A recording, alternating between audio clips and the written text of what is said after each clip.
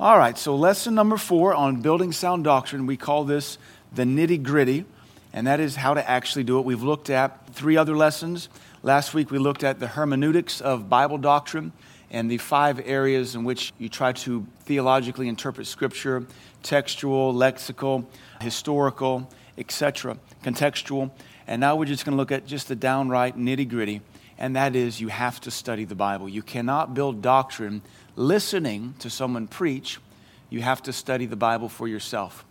And as we point out over and over again, men tend to be much better Bible students than women. Women tend to be much better prayers and prayer warriors than men. And this just comes back to our basic makeup, that women like to talk, and we often joke about that. And women are often more heartfelt and emotional, and so pouring your heart out to God is a lot easier for a woman than a man who works all day, then comes home and grunts and doesn't say much when he gets home, so he doesn't have much more to say to God either. But he doesn't mind to crack open that Bible and study. So whichever you are, you need to make sure you make up the difference. If you're given to prayer, learn how to study the Bible. Get a hunger for your Bible. If you're given to Bible study, you need to start praying more.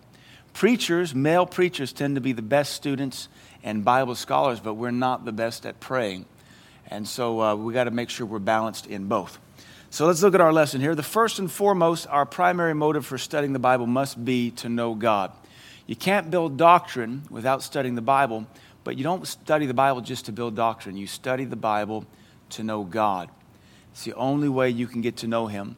It's the quickest way to get to know Him. Then you begin to put it into action. You begin to labor for Him. You take your yoke upon Him and you learn of Him. For His yoke is easy and His burden is light. And so the first and foremost thing you got to do is begin to open your Bible.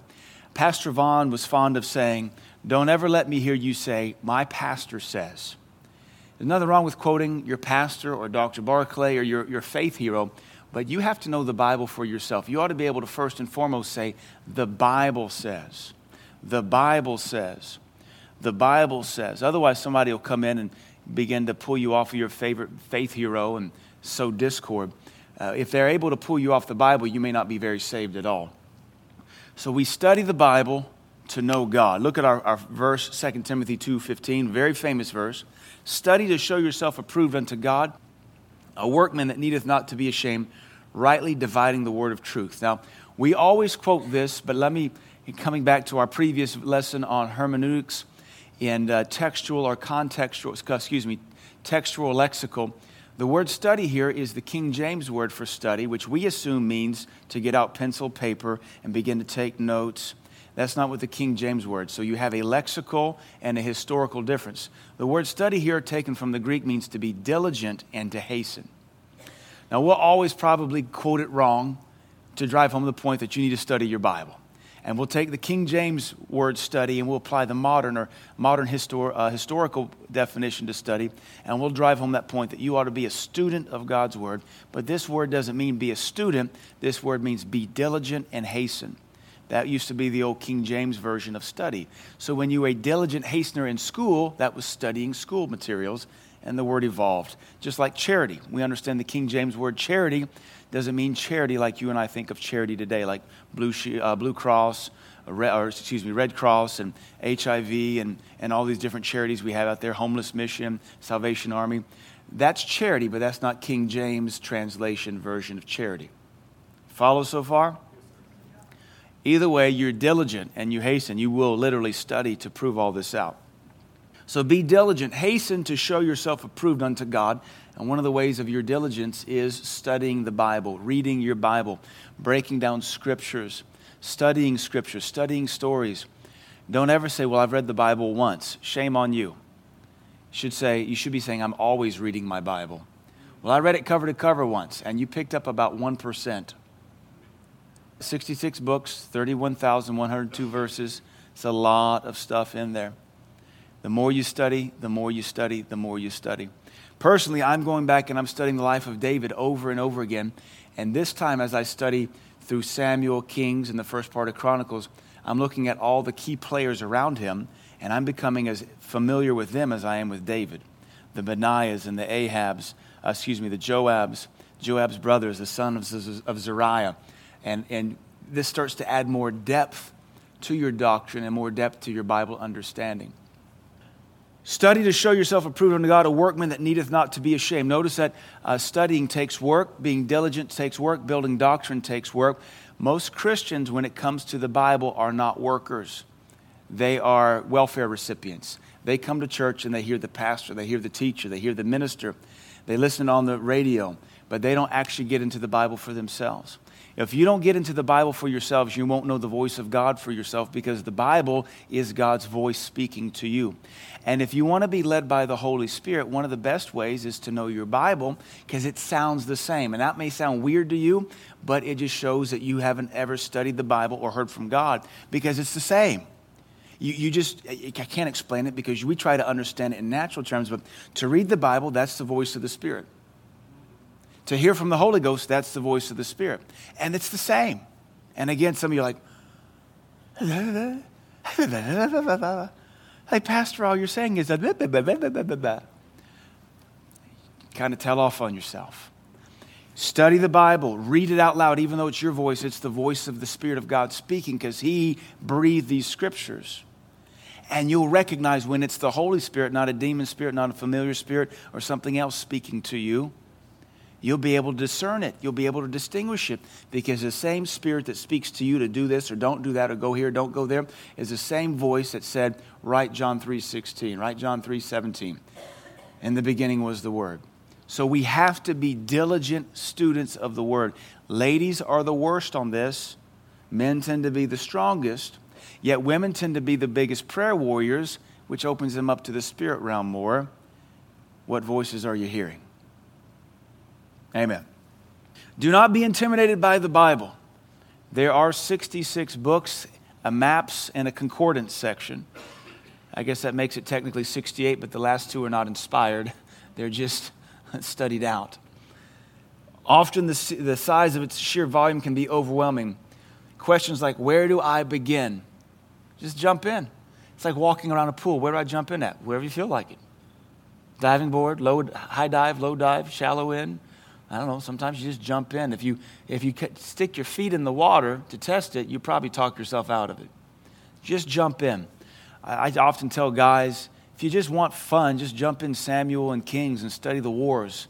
Study the characters who went to battle. Those are some cool stories. And that gets a ball rolling for you. Often they tell baby Christians, start in the Gospel of John and the Epistle of the Ephesians, because those are very simple books of basic doctrine. We should maybe say simple. They're easier to understand. Will I ever be able to understand it? No. All of it? No. We go to heaven and we get to take advanced classes. Will you ever be able to grasp it now? Absolutely. But the more you study it, the more you'll become familiar with it. Studying the Bible is like any new thing you encounter in life. The more you get around it, the more you become acclimated to it, the more you become familiar with it. Schmitty was trying to teach me about power grids and the politics behind TVA and selling power and buying power. And we were filming the VBS stuff, and I'm trying to work with puppets, and he's talking to me about all this, and he's wanting my wisdom on something. And I said, you're going to have to explain this to me 5 more times before I can even wrap my mind around this to give you wisdom on it. Remember that, Schmitty? Yeah. And he said, oh, I'm sorry, I don't mean to bother. I said, no, you don't mean to bother me, but I'm not going to be able to wrap my mind around your career and what you do every day in just one 5-minute Cliff Note section. Same with your Bible. You come to church over and over again, you hear the same story, so you begin to intimately acquaint your heart with the Bible narrative. But now if you'll go home and study it on your own, God will be able to show you more things, and you'll be able to remember where you saw it on the pages of your Bible, and you'll be able to see where you had it underlined and had notes. Just being intimidated will not help you. You have to push through the intimidation and start somewhere and begin to gobble it up one bite at a time and go through the stories over and over and over again. Rick texted me a question about a scripture the other day, and I was able to give it to him off the top of my head. And somebody I was with laughed at me and said, you didn't even have to look that up. And I said, that's a pastoral epistle. I ought to be able to quote you all 3 of those like the back of my hand. And that's just what it is. I mean, I ought to know it. And you ought to know the scriptures that have helped you. You ought to be able to find them. So easy. If you haven't, if you can't, you've not been in the Word, and you're wasting time. There are things in your life you've studied and you are so intimately familiar with, you know it like the back of your hand, and it's easy to you. You ought to make the Bible the same way.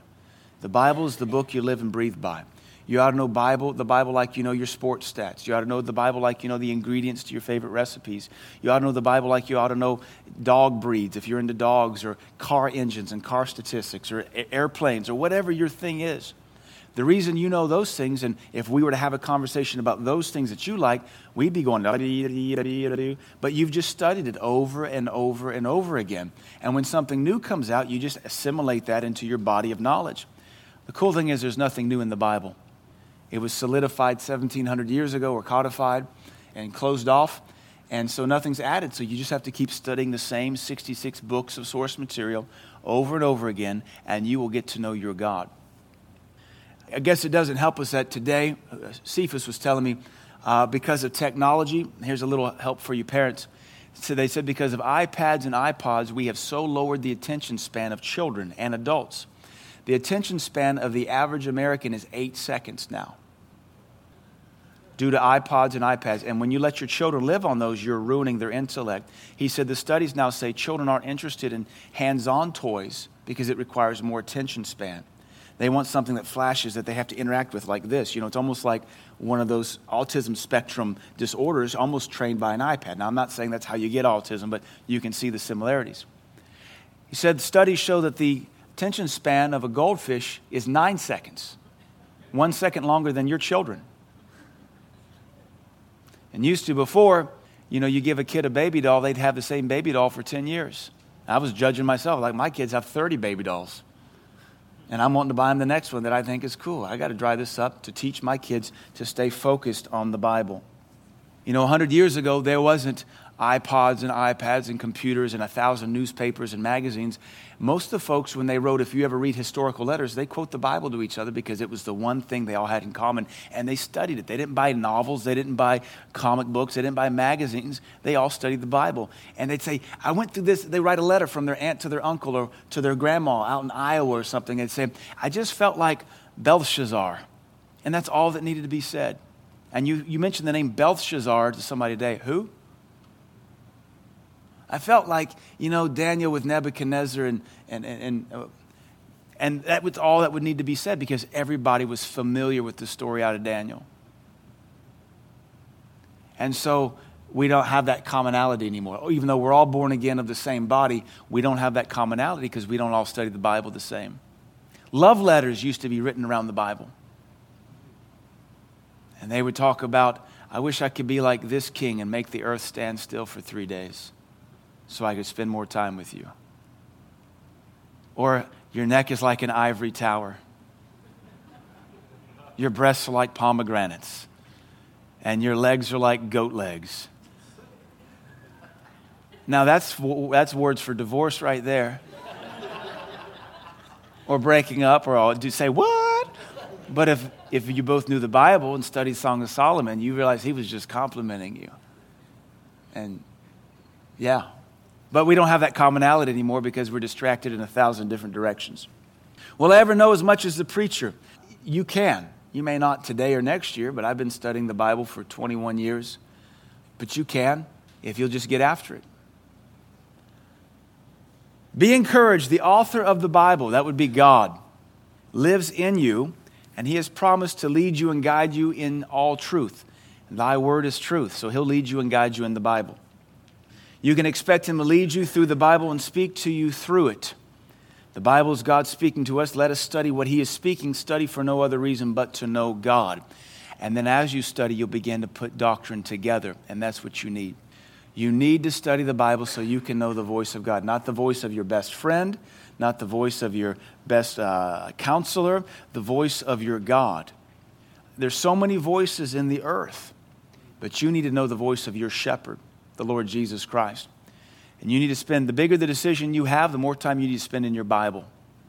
The bigger the decisions you have, the slower you need to move through life, and the more time you should be spending in your Bible. So you're more familiar with the voice of God, and you're more familiar with the voice of God. We demonstrated a couple years ago with that lotto ball thing. When you have all these voices in your life, and all these voices in your head, trying to figure out which one is the voice of God can be very difficult. And the devil can always come along and drop something else in that tumbling ball of lotto balls. and you can't even discern the voice of God from the voice of a familiar spirit, from the voice of your will, from the voice of your parents' will, from the voice of your friends' will, from the voice of the culture's will. Even culture has a voice. And Lydia was asking me this morning, I put on these boots, and she said, "I like your boots, Daddy." I said, "Thank you." She said, "How come men always wear boots and ladies don't?" And I said, "It's a cultural thing." I began to teach Lydia about culture this morning. Culture requires men to dress manly and women not to dress manly. Then I got to think, why don't men wear high heels? Just wondering. I mean, if I did, I'd be a transvestite by today's culture, but it's strictly a cultural thing. You have to protect your toes. Women wear the open-toe sandals, and their 2 or 3 fat, squishy toes squirt out the end like little squid. So then some of you have those toes, don't you? You know what I'm talking about. So then to make it pretty, you paint the tips of them look like cookies or something.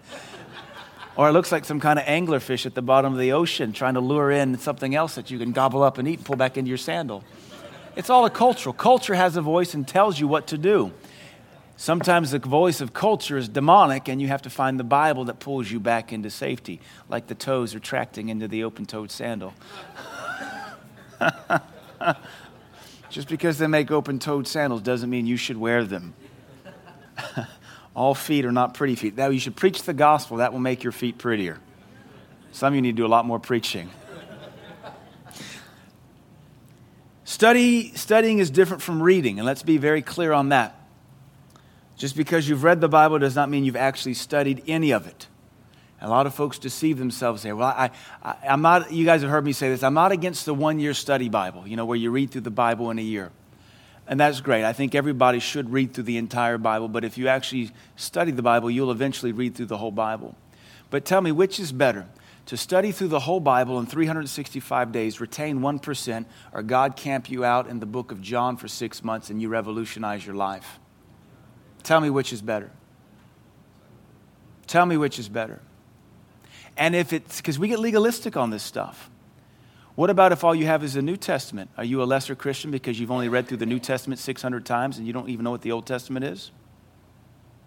What about our persecuted brothers and sisters in Russia who only have pages of New Testaments that they, under the old Cold War oppression, would roll up and put in potatoes and put the potato plug back on there, put it in the potato bin, because if the communists came through and found you had a Bible, you would be off in the gulags of Siberia. So they would only have 1 or 2 pieces of a New Testament that was smuggled into them, and that's what their relationship with Jesus Christ revolved around, and yet they broke down communism through their faith.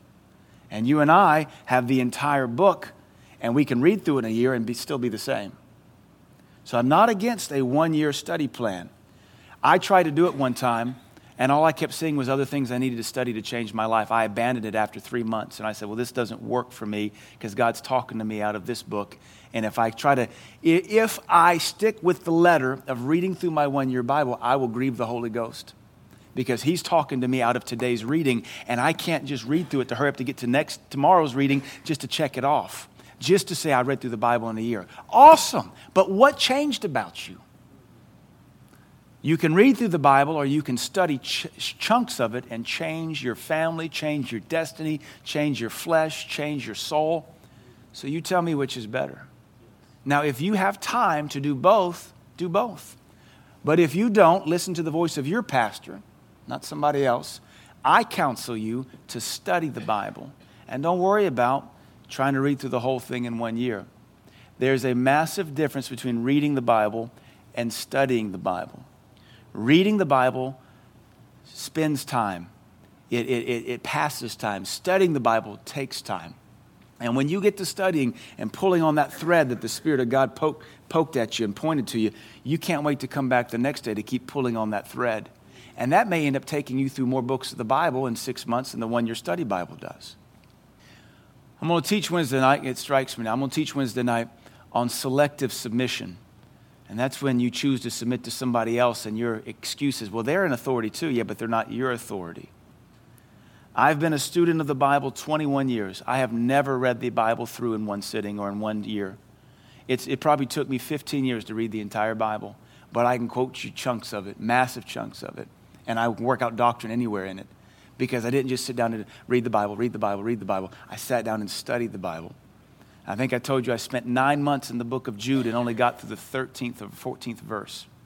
9 months studying the book of Jude. In my office, I have a ream of notes about this thick.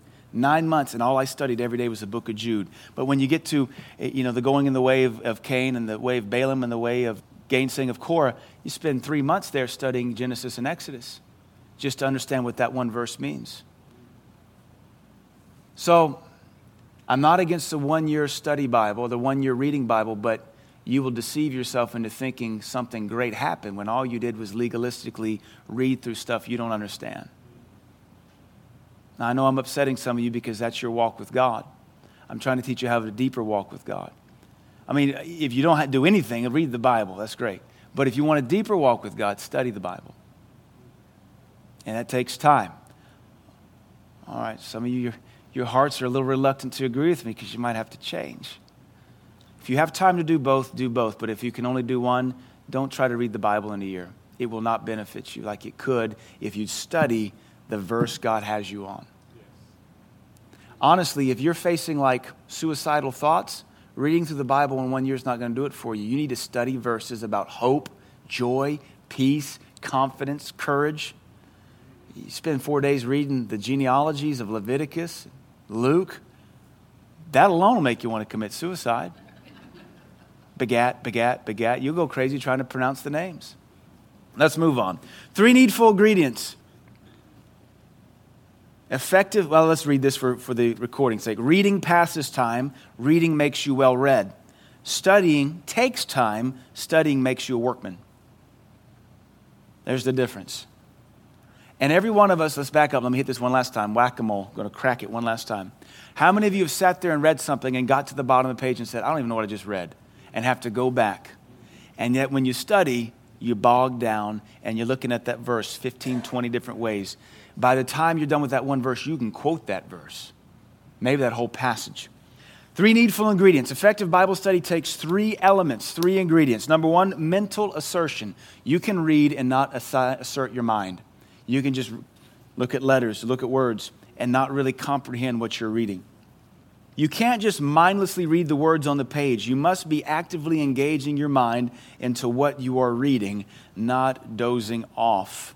You have to engage your mind. Number 2, self-discipline. This is where we lack it as a nation. Only you can discipline yourself. Improvement and advancement comes one day at a time. Here a little, there a little. Let your Bible study be as important to you as eating, sleeping, bathing, etc. I used to carry around a pocket New Testament to study the Bible, so I didn't have to have my main preaching Bible. Now we have the phone apps. We can do it on our phone. But even at your lunch break, just open up your phone app and read the Psalms, read Proverbs, study the shorter epistles. Most of the epistles in the New Testament you can read in one sitting. And I would challenge some of you, just take an epistle and read it 3 or 4 times a day for a week. By the end of that week, you will know so much. You'll begin to pick up so many different things out of that epistle. Did you know that there are tonal differences between Paul's epistles and Peter's epistles?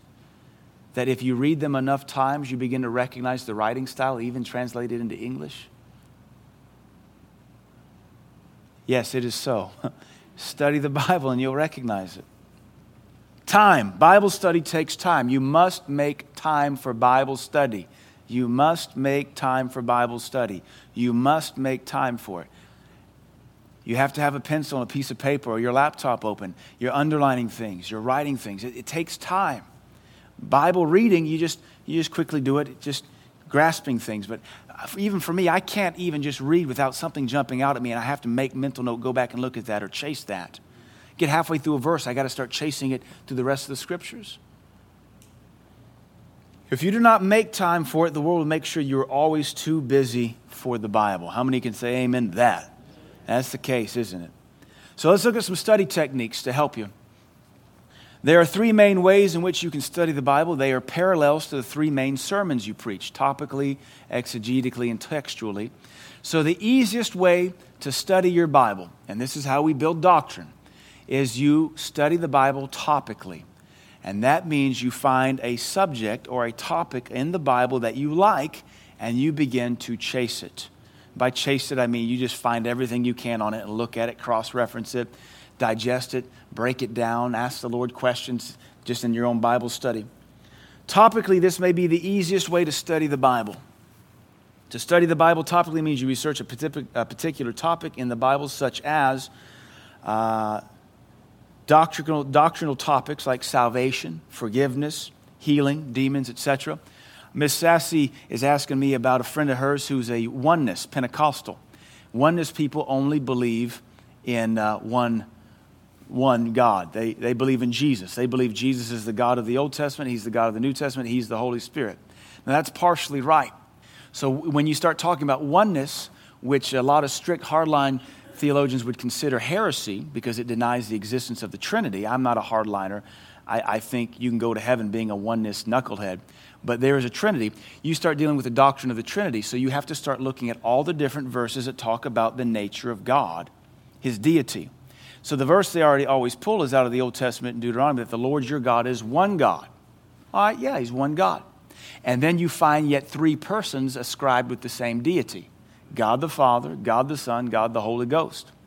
And you have multiple verses, a myriad of them in the Old Testament and in the New Testament that speak about God in the plurality. Miss Sassy, like in the beginning, God made the heavens and the earth. And God said, let us make man in our image, our. So there's a plural in the pronoun tense. So that's a topic you can begin to search out is the Trinity. So there's a doctrinal tension there that God says He's but one God, yes, but three persons prescribed or ascribed to deity. And that's why we come up with the doctrine of the Trinity, because even the Lord Jesus Christ speaks of His Father and the Spirit that He has being upon them, another comforter of the same kind, according to John 14. So you start to study these subjects and you begin to pull out all the different scriptures that help you build the doctrine. The allegory we use around here is the diamond, all the different facets. You have 2 or 3 verses that talk about one God, and then you have about 1,000 others that talk about His plurality. But not polytheism, not multiple gods, one God, 3 persons, a Trinity, which makes Him unique. 3 unique persons, 3 distinct persons that are but God. He is the Word, and it is His Spirit. The Spirit of God is the Spirit of Christ, is the Spirit of grace. So that's a topical study worth searching out. If you'll study all the scriptures on your pet doctrine, you may not have a pet anymore, because you may not be as right as you think you are. You know, oneness folks are very hung up on oneness. Predestination people are very hung up on Calvinism. If they would study all the scriptures about the sovereignty of God and the predestination doctrines of God, they wouldn't be Calvinists strongly anymore. They'd have to water down that Calvinist hardline with Arminian and free will scriptures, because there's a lot more Arminian and free will-based scriptures than there are predestination and Calvinistic scriptures. You can look at for healings and demons. You know, if you're fighting sickness, you don't need to work through a 1-year Bible, because you probably got to go to work. You probably got kids to raise. You ought to just focus on healing scriptures. That ruins your Bible and 1-year calendar, because what God wants you to work on is getting healthy, not sticking with the scriptures. Now, you could argue that His Word will heal you, yes, and you could just read His Word and be healed, but chances are you need to build your faith. So even if you took 4 or 5 days off, anybody ever done the 1-year Bible? You know how strict that is and how much you have to read. Can you really afford to miss 5 days? Not and stay on top of it, because you'll never catch up with it. If you're fighting sickness, you should be studying scriptures on healing. If you're fighting for your marriage, you should be studying scriptures on peace and love and unity in your marriage. These are topical sermons. Characters like King David, Samson, Rahab, Paul, etc. Those are fun. You ought to study, jump in the Bible, and get to know everything you can about a character. I'm working on a book right now on Samson. I have been reading Judges and the 3 chapters about Samson over and over and over and over again. And just in doing that, I've already changed my doctrine and my opinions on Samson 2 or 3 times, just by reading it over and over and over and over and over again. And then reading it in context of the book of Judges and seeing the pattern of all the other judges. This is a topical study. And when I get done, you better believe I'll be a lot smarter on the book of Judges and Samson than I ever have been. Can't do that reading through the Bible in a year. I'm not against it, but I'm trying to make you a higher caliber Christian. Study, don't just read. Study, study, study. Events like the Exodus, how does that parallel with the new birth? The flood, how does that parallel with the last day's judgment? The construction of the temple, how does that parallel with your body? These are awesome topics that you can study. This method of Bible study can have you in searching the entire Bible for different scriptures related to your topic of interest. This will require the use of the extra biblical tools covered in a previous lesson of a different curriculum called Bible study tools, like your lexicons, your concordances, your Bible encyclopedias, etc. This style of study can make you a veritable expert on any given topic. Do it, learn something about the topic, then move on to another topic. And if you're a baby Christian, I would study the topics that you're facing today. If it's depression, study that, beat it. If it's discouragement, study that, beat that.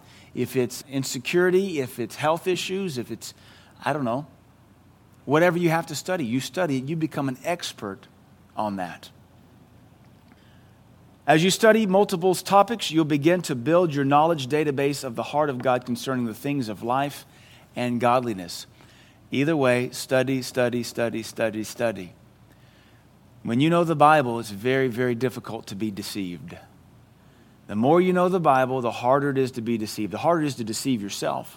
Because the more you know the Bible, the more you'll hold yourself accountable. Just on the inside of you, the word will go off and say, can't do that, violates this verse. Can't do that, violates this verse. Can't do that. Don't act that way, that violates this verse. Don't act that way.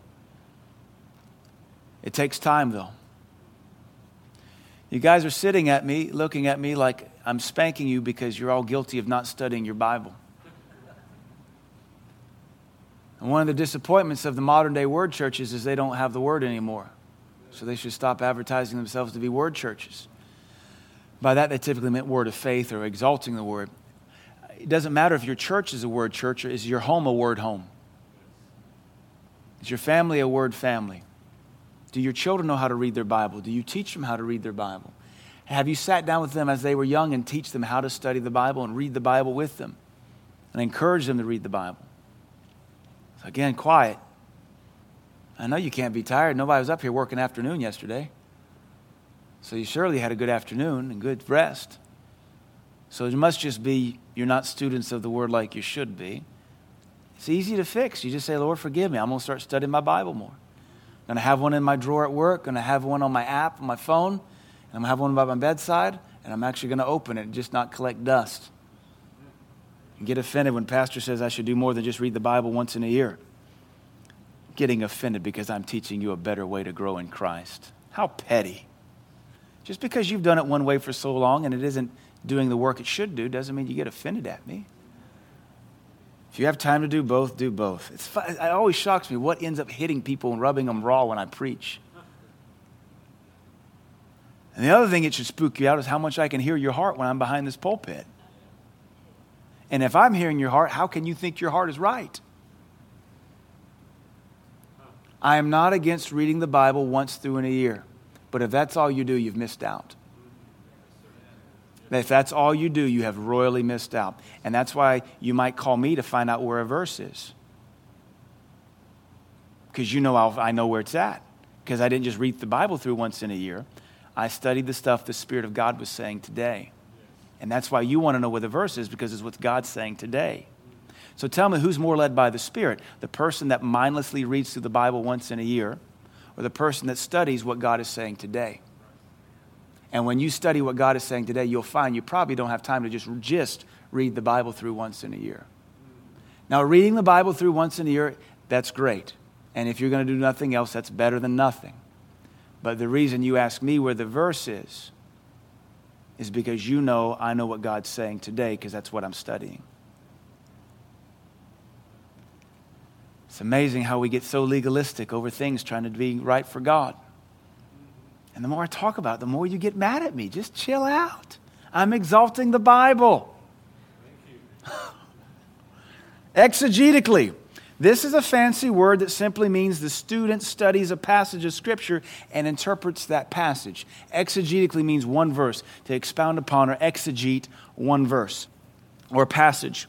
The passage would be 3 or 4 verses in a row, a whole chapter, maybe a whole book of the Bible. And so you can study the book of John, you can study the book of Jude, you can study the book of Judges, you could study the book of Ruth or Esther, you could study one of the poetical books like Job, Psalms, or Proverbs, or Song of Solomon. You can study one of those, and that's considered an exegetical study. You can study a passage. You can study the Lord's Prayer.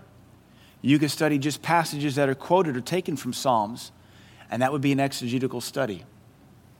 When you're done with an exegetical study, you'll have a good understanding of that particular passage of scriptures in context. Its context, its meaning, and its setting. You'll understand. You could study it as a textual study, an exegetical study, the Lord's Sermon on the Mount, or his eschatological discourse there as he's coming out of the Lord's Prayer on his way to be crucified, where he's talking about there's not one stone here that'll be left undone, but it'll all be brought down to nothing. That could be an exegetical study, a whole passage, because it changes language, it changes tense, it even changes audience that it'll be applied to. So these are exegetical studies. And the more you slow down and dig into that, the more you'll get out of it. New Testament epistles or portions of epistles make for good exegetical studies. Just those portions, they make for good exegetical studies. You know, the Mount of Transfiguration, study that. What was going on there? Study in Mark 9. Here's a good example of studying. You know, again, if you just read through this, you don't pick up on any of this. But if you actually study it topically or exegetically, it becomes richer and more alive. The application becomes deeper.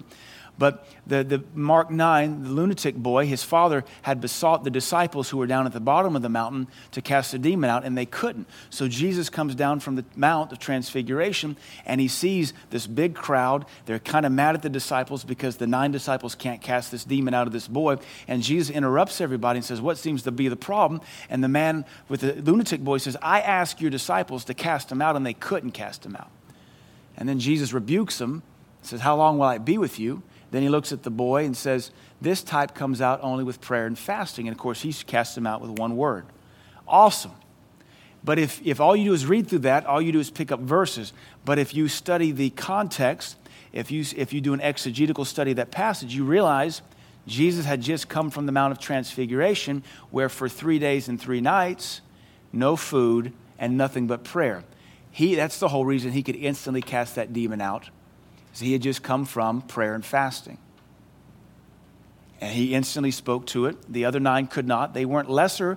They just hadn't been in prayer and fasting. So this is, again, another point why we want to study and slow down and not just read through. Ask questions as you study the Bible. Why? Why did he say that? Where did he just come from? Where is he going to next? Why was that just said? Everything in the Bible is there on purpose. None of it is just fluff. None of it is in an editor's oversight where that really just doesn't help the narrative. We should take it out, or that we just left it in there because we like the dialogue, like a screenplay writer. Everything in there is in there for a reason, to build doctrine. So you have to ask questions. Why is that in there? And not just skip over it. But why is that in there? Then the last type is textual. This type of study means that the Bible student only focuses on one verse. A textual study is a study of one text, one verse. Perhaps a certain verse really has you stumped, kind of like Timothy. It says, nevertheless, she shall be saved if she endure through childbirth. What in the world does that verse mean? She, the woman, shall be saved if she endure through childbirth? Does that mean everybody that has a baby is going to heaven? I still don't have an interpretation for that verse. You could be applied to Israel. She'll be saved because she gave birth to Jesus Christ and has the opportunity. But there are verses in there that stump us. Some may never be solved this side of eternity.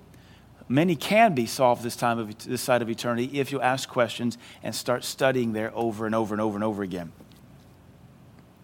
You may want to stop and thoroughly study that one verse. You may have to dissect the words used with the help of a lexicon, or you may be able to find a similar verse and compare the two. This type of Bible study often is incorporated into the other 2 types. So when you're studying a topic, you may be studying the subject of healing, come to a verse that has you stumped, where the Lord said, neither did this man sin nor his parents, but that God might be glorified has this sickness come upon him.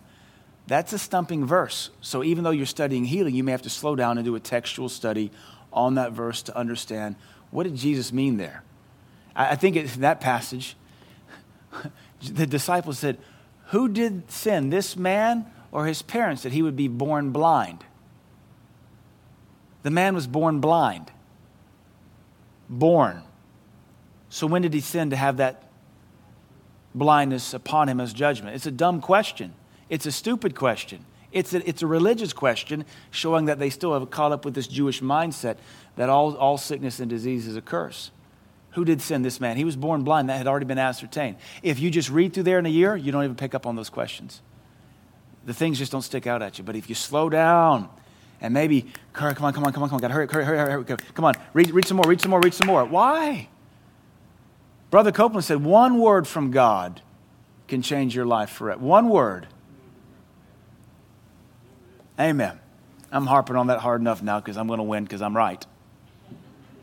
I know I'm right on this. I'm not right on everything. This thing I know I'm right on. I've been studying the Bible 21 years. I know I'm right on it. I even tried. I can tell you exactly when I began reading the one-year study Bible. January of the year 2002. I can tell you when I quit it. March of 2002 in Florida on a family vacation. I said, this is dumb. I don't have time to study everything God's yelling at me. I've just passed up 17 awesome studies because I got to get to the next day's reading. I can tell you the hotel I was at. I went for a 5-mile run that morning. I said, I'm done with this. It doesn't work for me. It's 15 years ago. Just for what it's worth. What is the goal? The goal of any and all Bible study is to get to know our God better and have Him reveal Himself to us by His Holy Spirit through the Bible. When God supernaturally reveals something to us during our Bible study, we call that revelation. You have to slow down to let God reveal things to you. Personal revelation is the act of God revealing to someone something they had never seen before. We may have read a particular verse 50 times before and had never, quote, seen it. But on the 51st reading, a light came on within us, and we saw something we had never seen before. Revelation is part of the reward of seeking God and studying His Word. And boy, we've all experienced that. I love that. That is worth studying the Bible. There's been many times in my life I was reading something, studying something, asking God questions, and He showed it to me after about 4 or 5 days. And I remember one time in particular, He showed me exactly something. It made me literally stand up out of my chair, just rejoicing that I could see what He was trying to show me. And then I fell to my knees and began to weep before God and say, thank you, Lord, for revealing this to me. You wanted to, which is why the thing stuck out to me when I read it, but it took 4 days of bugging you and scratching at it and looking at other verses before I realized what it was, before you showed it to me. It just makes you so thankful, and it also teaches you know nothing. So you can just skim through things, and you just wonder how many other verses are there, 30-something thousand others, that there's juicy nuggets to be revealed to you if you'd stop at them and for 3 or 4 days on that one verse, scratch at it and dig at it and claw it and say, Lord, how come? Lord, you got me hung up here on purpose. Why did you tell the children of Israel you were going to give them so much quail it would come out of their nose? Why, Lord? Why would you say that? That seems cruel. Why would you get mad at them, then give them their request and give them the request to where they hated their request? Why? And sit there and scratch at it. Or you can just go ahead and jump to your next day's Bible reading and leave that alone and never get an answer. Revelation is part of the reward of seeking God and studying His Word. Notes, and more notes. Make sure you're writing things down. Take notes. Never open the Bible or go to prayer without something to write on. Because if it's a relationship with God, He's going to talk back to you, and you'll probably need to write it down. You'll probably need to make a note. You'll probably have an understanding of a verse. Dr. Barclay teaches, if you have to, write your notes down in the margins of your Bible. Write down cross-references, write down words, write down interpretations, write down things that come out to you. That way you always have your Bible. That way you have your notes there as well. Write down your questions when you study. Who is Tychicus? Why did Saul send the ark back? Great biblical insights come from asking God questions. Good Bible study produces lots and lots of notes. Good Bible study produces lots and lots of notes. Bible reading produces hardly any notes. Good study produces lots and lots of notes. And that's how you become a student or a workman of the Word. Where to begin? The Gospel of John or Ephesians or 1 John are good places to start for the new students. And then what topics interest you? How about what are you facing? What are you struggling with? What are your fears? Study something along the lines of your fear. See how other people in the Bible got over it. Just study. Just jump in there. And if you're waiting to be led to study your Bible, this is your leading. Get led. Just jump in there. You don't have to be led when there's a Bible verse telling you to do it. Or something as simple as be a student of the Word. What about a famous Bible character? When I got right with God, I repented at the age of 18 in college at 1995. I guess I've been studying 22 years. The first thing I did was get my childhood Bible, and I studied the major characters I was taught as a Baptist boy. I studied Shadrach, Meshach, and Abednego, Jonah and the whale. I studied David and Goliath, and I didn't know where those verses were because those are obscure verses, especially, to a backslidden Baptist boy. But thankfully, I wanted my childhood Bible because my childhood Bible had art. It had diagrams, pictures of the famous Bible stories, and I remembered from my childhood they had the scripture address. This was 1995. There was no internet with Bible study tools. I didn't know what a Strong's Concordance was in March of 1995. By April of 1995, I knew what one was and I knew how to use it. But by March of 95, I didn't.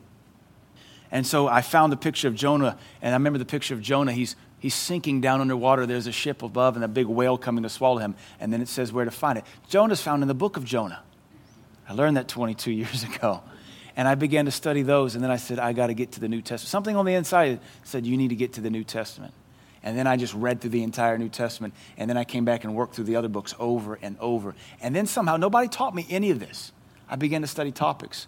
So that within a year, I'd already covered most of the New Testament topics. Predestination, salvation, forgiveness, tongues.